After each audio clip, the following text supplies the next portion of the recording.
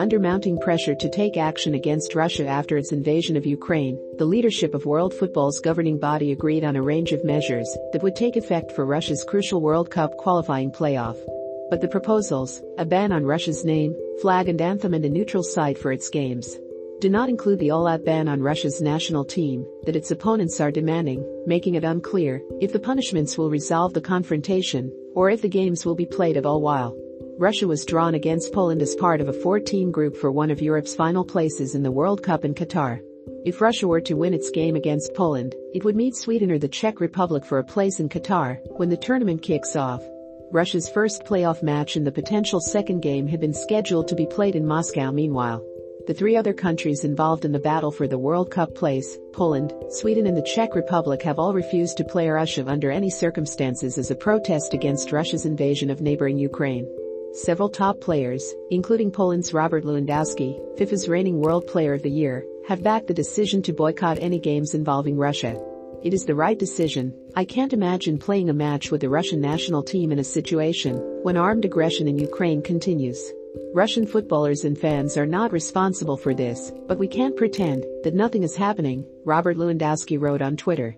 Those statements, and similar ones by other players, have created intense pressure on FIFA to remove Russia from the competition as other football bodies have already taken action against Russia. European football's governing body stripped the Russian city St. Petersburg of this year's Champions League final, and England's Football Federation said it would not play Russia in any international games for the foreseeable future out of solidarity with Ukraine, and to wholeheartedly condemn the atrocities being committed by the Russian leadership. Furthermore, a group of FIFA top leaders sought to find a way out of the simmering confrontation by agreeing to penalize Russia. It ordered that its team would be allowed to play only in neutral venues and in empty stadiums, that it must play without its flag or national anthem, and only if its team agreed to be known as the Football Union of Russia, rather than Russia. Cezary Kulesa, the president of Poland's Soccer Federation, called FIFA's decision totally unacceptable. In a post on Twitter, he added, "We are not interested in participating in this game of appearances.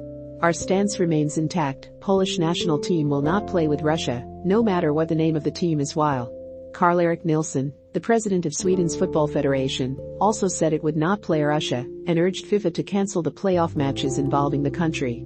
FIFA's measures are only the first step in actions against the country's football teams, said 3 senior football officials familiar with the organization's discussions, and a harsher penalty, most likely an all-out ban on Russian teams, could be imposed if Russia's attacks on Ukraine continue, or if it refuses to abide by penalties as the measures mirror some of the penalties imposed against Russian teams by the International Olympic Committee after Russia was caught running a large, state-sponsored doping program. Those punishments have been widely ridiculed as inadequate by athletes and Olympic officials from other countries. They also may not be enough to persuade Russia's rivals to agree to share a field with a Russian team and put FIFA in the uncomfortable position of expelling 3 of its members from the playoff and thus allowing Russia to advance unchallenged to the World Cup, football's showcase event. FIFA declined to comment beyond its statement on the proposed punishments against Russia or the opposition of the 3 other federations who have vowed not to play it, while Russia's Football Federation, known as the RFU, meanwhile, rejected even the suggestion that it would not play the game, or games, as scheduled in Moscow.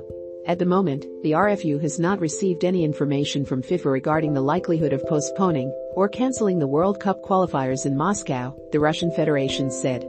"We do not see any legal grounds for canceling the playoff game between the Russian and Polish national teams and the subsequent meeting with Sweden or the Czech Republic." The RFU continues to prepare for these games. Meanwhile, Russia, its top leaders and several wealthy individuals and companies have already been targeted by the West with heavy penalties that are having an immediate effect on life in the country, including a ban on air travel by Russian airlines to most parts of Europe. That prohibition would most likely make finding a venue for any game involving the Russian team difficult. Russia is already widely considered a pariah in international sporting circles after a years-long, state-backed doping program corrupted a series of international sporting events, including world championships and multiple editions of the Olympic Games. If Russia's team qualifies for the World Cup, and if it is allowed to play in the tournament, it will not be allowed to use its flag, play its anthem, or be known by its regular name under an existing set of punishments issued 2 years ago by the global anti-doping regulator.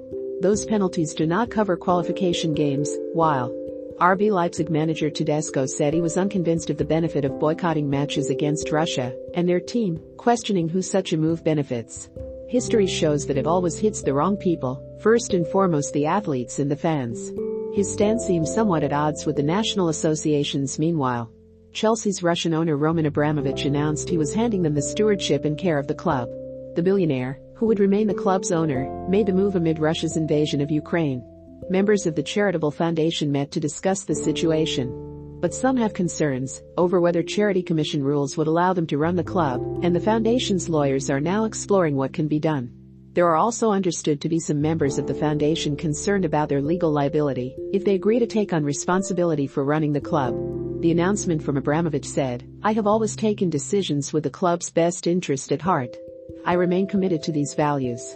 That is why I am today giving trustees of Chelsea's charitable foundation the stewardship and care of Chelsea FC. I believe that currently they are in the best position to look after the interests of the club, players, staff, and fans."